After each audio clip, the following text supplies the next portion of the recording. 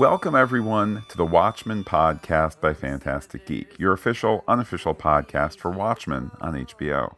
My name is Matt, and joining me, as always, is Pete. Hello, Pete. Hello, Matt. Hello, everyone.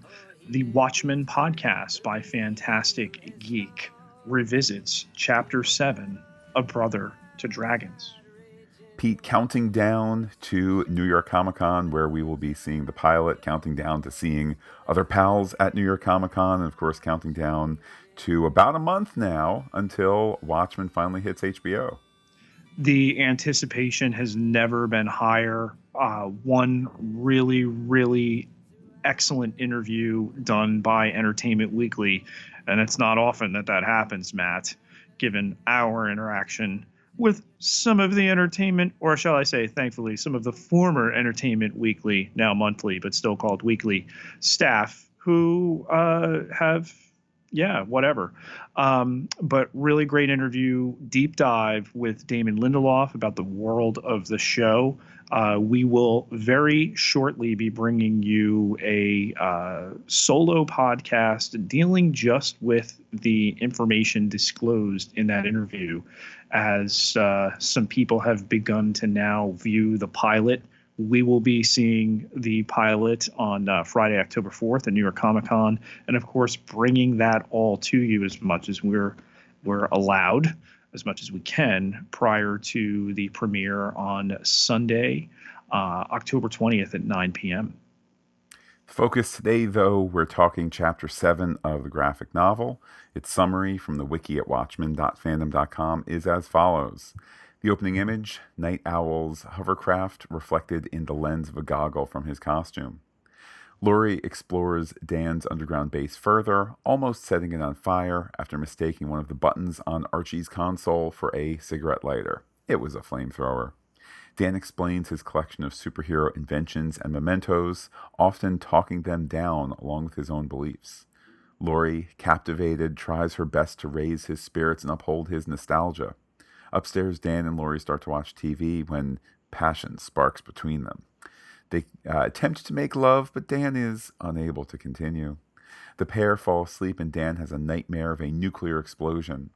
Dan awakes and slouches naked to the basement. Laurie finds him and consoles him. They find out that a nearby tenement is on fire.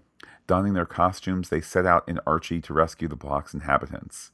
After they are led to safety, Dan's passion is reawakened, partly due to the fact that he's in costume. The pair are intimate on board. Afterward, Dan realizes that in order to get to the bottom of the case, they have to break Rorschach out of prison. Closing quotation, I am a brother to dragons and a companion to owls. My skin is black upon me, and my bones are burned with heat. That's from the book of Job, chapter 30, verses 29 and 30. The attached document, Pete, the aforementioned Blood from the Shoulder of Pallas, the ornithology article by Daniel Dreiberg. Matt's absolute favorite attached document. We will dig into that in due course. But Matt, I mean, so much to dig in here from a subtle standpoint. I mean, to begin with Laurie making Archie prematurely fire, and then later on firing right on time, on all cylinders even.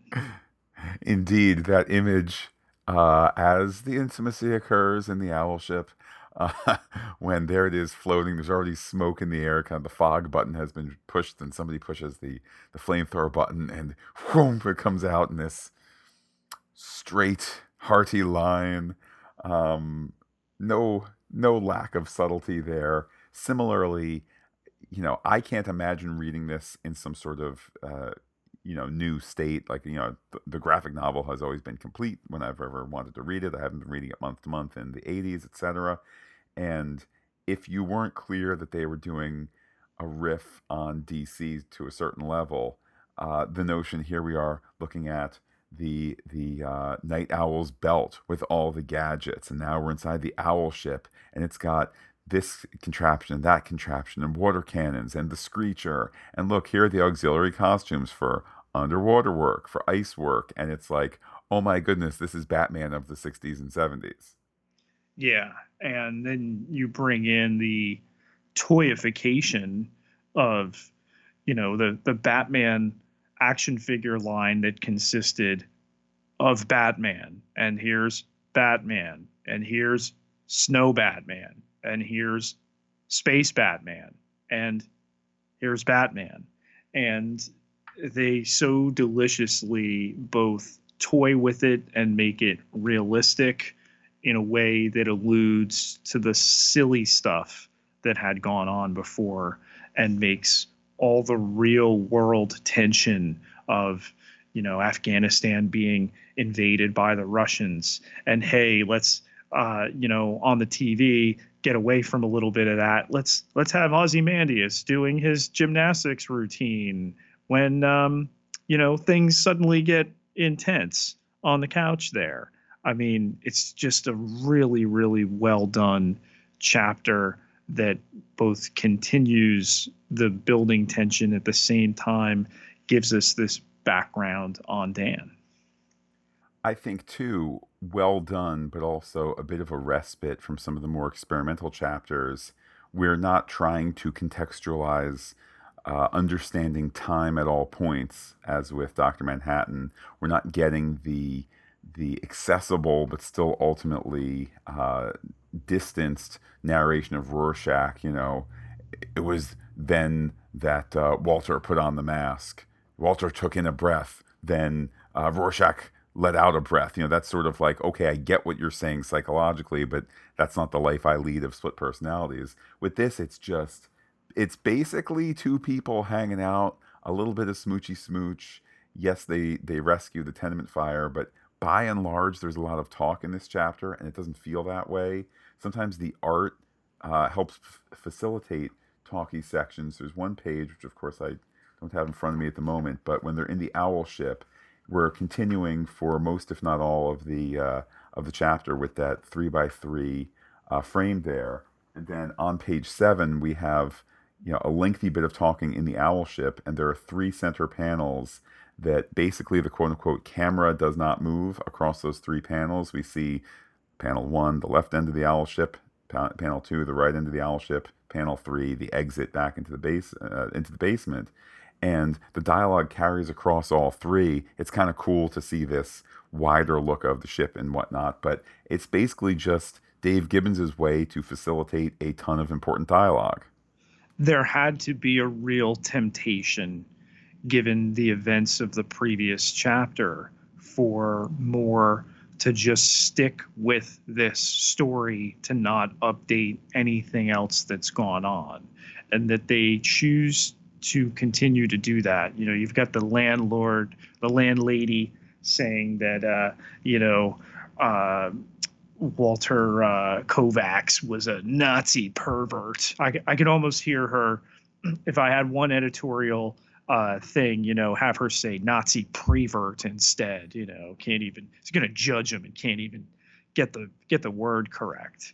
And again, that they're just hanging out on the couch, and the world is crumbling around them, and it's just two people trying to get closer together. It makes what's going on between them that much more intimate in light of everything else. And Pete, that's why the attached document here is so early. I will read a little bit to you, and we can reflect on how just deeply this is illuminating our understanding of these characters. Somewhere away in the crepuscular gloom beyond the yellow-lit hospital grounds, I thought I heard something small emit its ultimate squeal. The moment had passed. I could move again. Along with all the relieved, invisible denizens of the tall grass, we were all safe. Again, this goes on for some time. This is probably 20 paragraphs of owl stuff that I guess Alan Moore had a lovely time researching owls a bit and coming up with phrases like seeing the darkness through dilated and thirsty pupils. The owl had already spotted its dinner. Um, I I dislike this. Pete, your thoughts? There is the transition in both the graphic portion of the chapter and even in this attached document. Okay. And I quote, nowadays, when I observe some specimen of Carine noctua, I try to look past the fine gray down on the toes to see beyond the white spots arranged in neat lines, like a firework display across its brow. Instead, I try to see a bird whose image the Greeks carved into their coins, sitting patiently at the ear of the goddess Pallas Athene, silently sharing her immortal wisdom. Let's remember, too, that Athena, the goddess of war and wisdom, the irony, and within this chapter, the irony that Dan is both impotent and, heading into the later part of his life, later middle age, and struggling, but at the same time recaptures his vigor.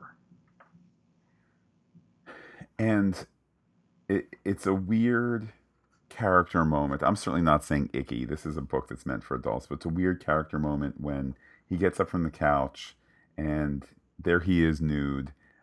Interesting, although I think appropriate that, shall we say, Pete, his full nudity is not shown to us either because of his back being turned or being drawn from the waist up or in shadow, that sort of thing. I think you kind of don't get anything. There's no story bonus from seeing him fully nude versus, say, Dr. Manhattan, who, uh, Pete, to quote a book, was not ashamed in his nudity. But to have him there just in the night owl lair. I know it's the basement, but in this lair, just has the goggles on, and then finally realizes it's time to suit up. Um, there's that moment, and then I think perhaps the starting point is a bit earlier when they are on the couch. Pete, he's looked like this sad sack the entire time. The frown lines, I guess that's what they're called. Pete, we're so youthful. I don't even know what those lines are called, but those kind of frown lines on the cheeks, kind of really highlighted.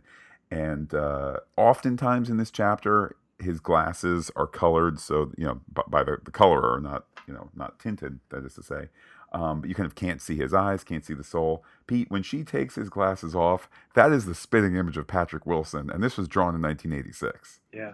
Yeah, and they did a great job with that casting, a place where that film nails it.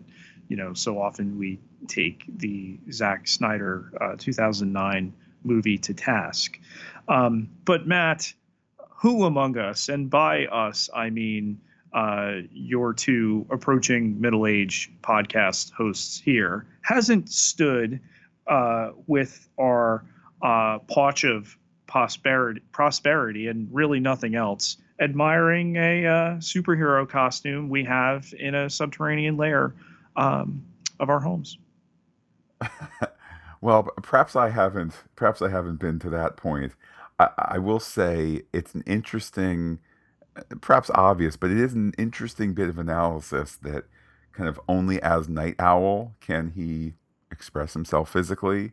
Um, I don't know that there's a need for us to delve too deeply, but certainly it's an interesting observation that as Dan Dryberg, he can't do this act, but as Night Owl, he's ready to go. I suppose if we had a doctor here, they would say, well, there's also been the increase in self-esteem. There's been the increase in cardiovascular. He's got, energy running through him now, but quite a thing, Pete, quite a thing. It would be very interesting to put this issue out in today's climate when we get to the rescue mission, if you will, that Laurie is depicted far more sexually there. Again, services story. Okay, you mentioned, get the old blood pumping. Obviously, these panels, specifically the legs, okay, and the heels of Laurie depicted in such a way, building towards the release.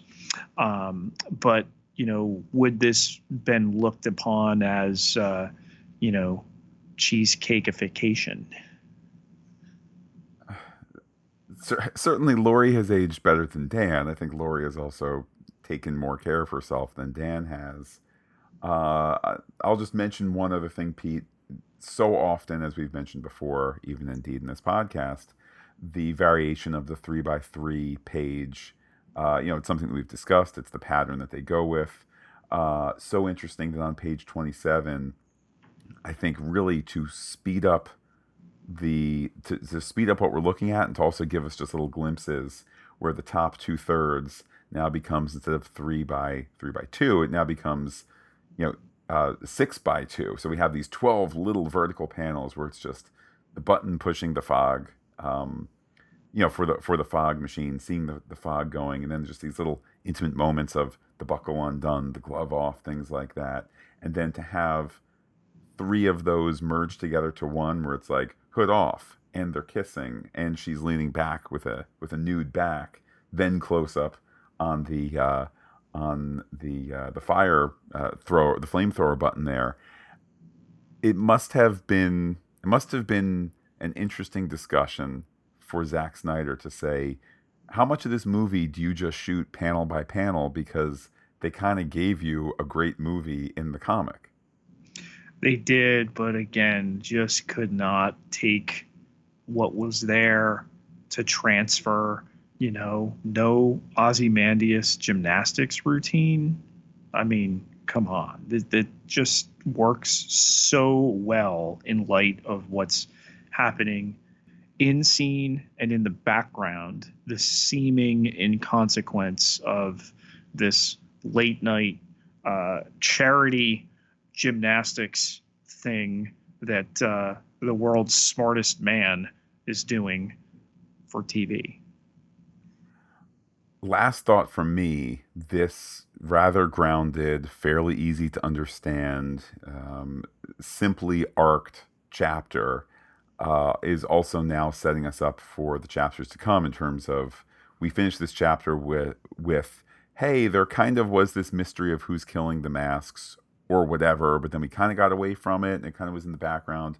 Now we have this, hey, maybe Rorschach was onto something. We need to break him out because we need to find out who is doing this to these heroes. It's setting up a momentum that perhaps we did not need in the first 3, 4, 5 issues. But now for the remaining 5, it helps to have that momentum. The Superman is not going to save us, and 7 issues deep into a total of 12, more than halfway over the line now, we have picked that up. It's going to have to happen through, I say normal, through these costumed underground heroes, and of any of them that we might think might be able to blow open the case, well, he's behind bars. So they're setting up the eventual rescue of Rorschach. Dan and Laurie have now come together, and they are going to be the ones to push the plot forward. Well, Pete, next issue we can look forward to Dan and Laurie and Rorschach getting that team back together. Our team made possible by, it's you, Pete, it's me, but then there's also the people who support us on patreon.com/fantasticgeek. Always along for the ride, yet at the same time enabling our spaceship, our hover ship, to fly around and bring you these adventures. Everybody who contributes at patreon.com/fantasticgeek gets access to exclusive podcast content. So you get to go in the layer. You get to put the night vision goggles on, and all it takes is $1 to be able to do that. And there's all sorts of levels past that. You want to push the flamethrower button and light up your strange cigarette thing that has a weird bowl attachment on it that Matt and I still are struggling to figure out what Laurie is smoking. Light them up smoke them if you got them. Pete, all sorts of perks there. The best one, though, that's a freebie. That's talking to you on Twitter. How can people do so? You can find me on Twitter at Peter, PIETERJ Ketelaar, KETELAAR, 10,651 followers. Can't be wrong. And while I am personally on Twitter as Looking Back Lost, do be in touch with the podcast. Comment on fantasticgeek.com. Check us out on Twitter, Instagram, Gmail, where we are Fantastic Geek as well. But wait, Pete, there's more. Facebook.com/Fantastic Geek with a PH, all one word, like it today. We will be back in the coming days to continue to make our way through the graphic novel. Can't wait also to have that episode where we dig into the Entertainment Weekly, a monthly publication, interview with Damon Lindelof. But for now, Pete, I will say adios to all our listeners and give you the final word. And he's down! A perfect Hecht dismount!